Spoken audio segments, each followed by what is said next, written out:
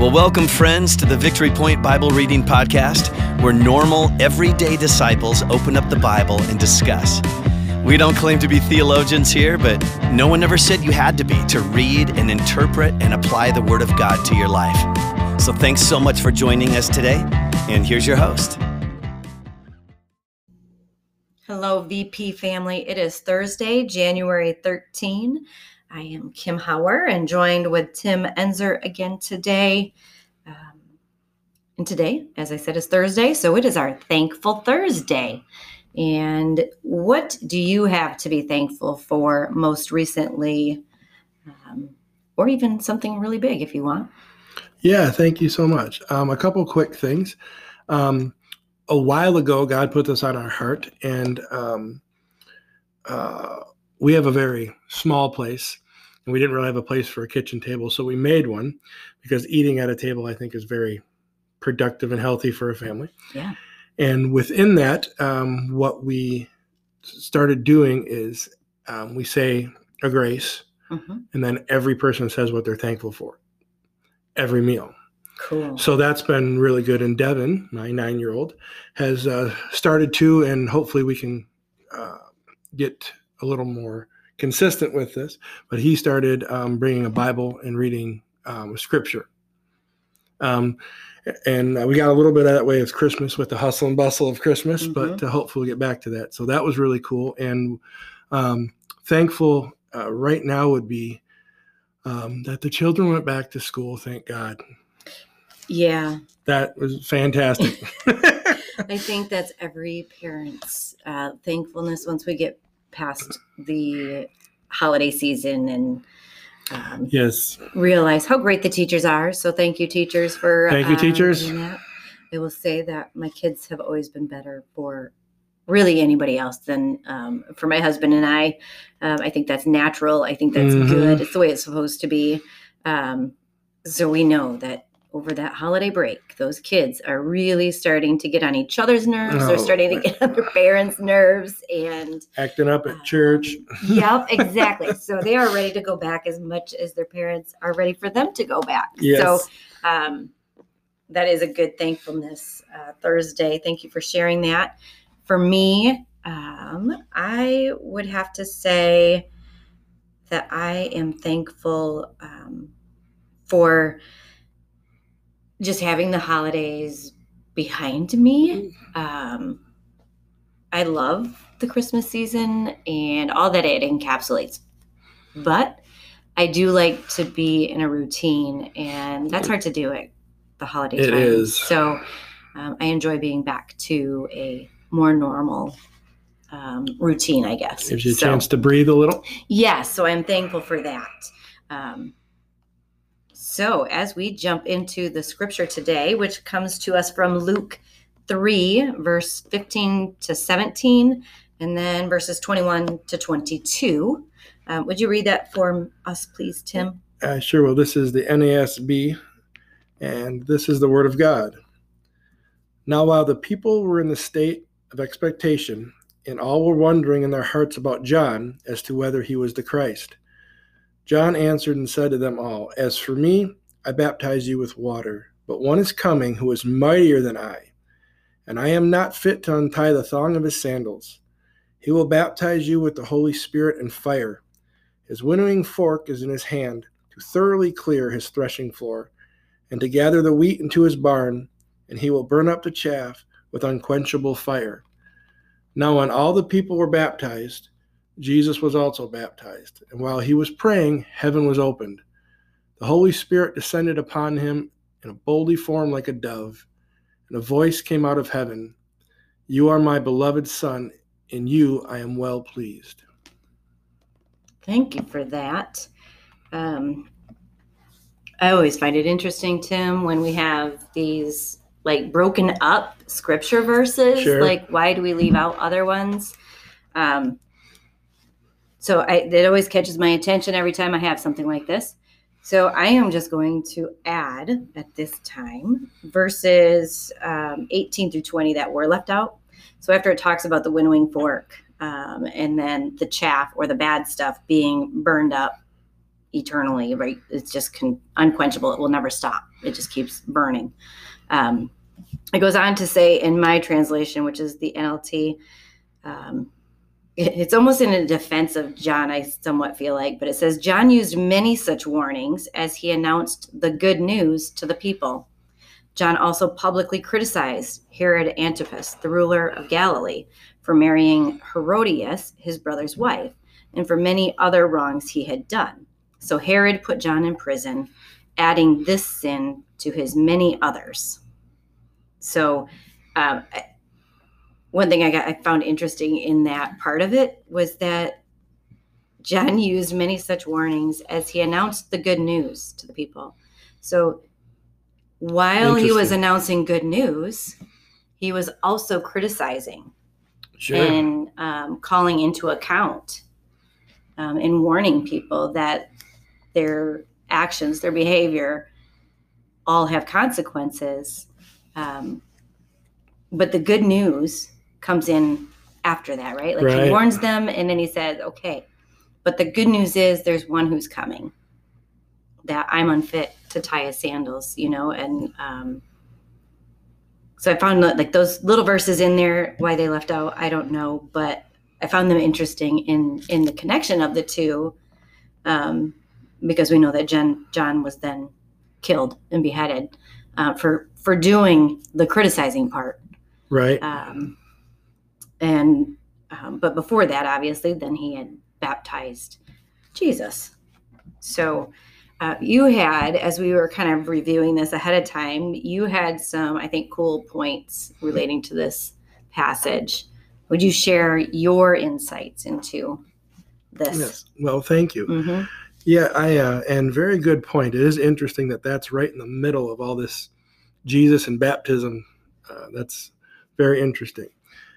I took a couple things out of this, and specifically like verse 21, 22, and it was that Jesus was baptized. And God clearly does things intentionally. He has reasons, and many beyond our understanding, but Jesus was the earthly example of God among us, fully God, fully man, of what we're supposed to do, how we're supposed to act, etc.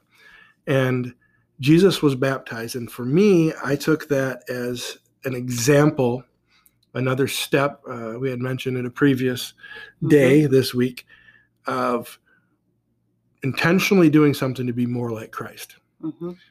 Jesus was baptized, and following that example and taking that intentional act to be more like Christ. And obviously being baptized has many things, and there's a whole study on that in of itself, but it's more of God. What do I want to do in my life?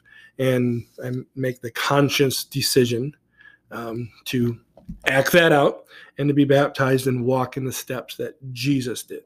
Yeah, I thought that was a cool perspective that you had brought up, is that Jesus was God. So like it's hard to comprehend like his need for baptism. Like we understand our need for baptism, right, as humans. Absolutely. But it's hard sometimes to understand, like, but Jesus was fully human. So he needed the baptism as much as the rest of us do. Right. And so that was the step that he took. And you're right. Like that was God setting an example. Like, this is how we are going to, how I want you to live, how I want you to act, intentional about it. And so Jesus asked John to baptize him. And John was like, no way, dude. Like, I'm not worthy of that. Like you are. John knew who he was. Right. He sure did. So John knew that he would be baptizing God himself. Like, God of the universe, right? Who's worthy of that? So John's just a bold character. I find him interesting. Yeah, he sure is. For sure, because kind of crazy, I think, sometimes. But yet fully, he clearly was full of the Spirit. He was. He absolutely was. Some of these things in advance. So that I think is cool. One thing that caught my attention at the very beginning, where it says in my version, everyone was expecting the Messiah to come soon, and they were eager to know whether John might be the Messiah. Like, everyone was expecting the Messiah to come soon. Like, that word soon is used. Right.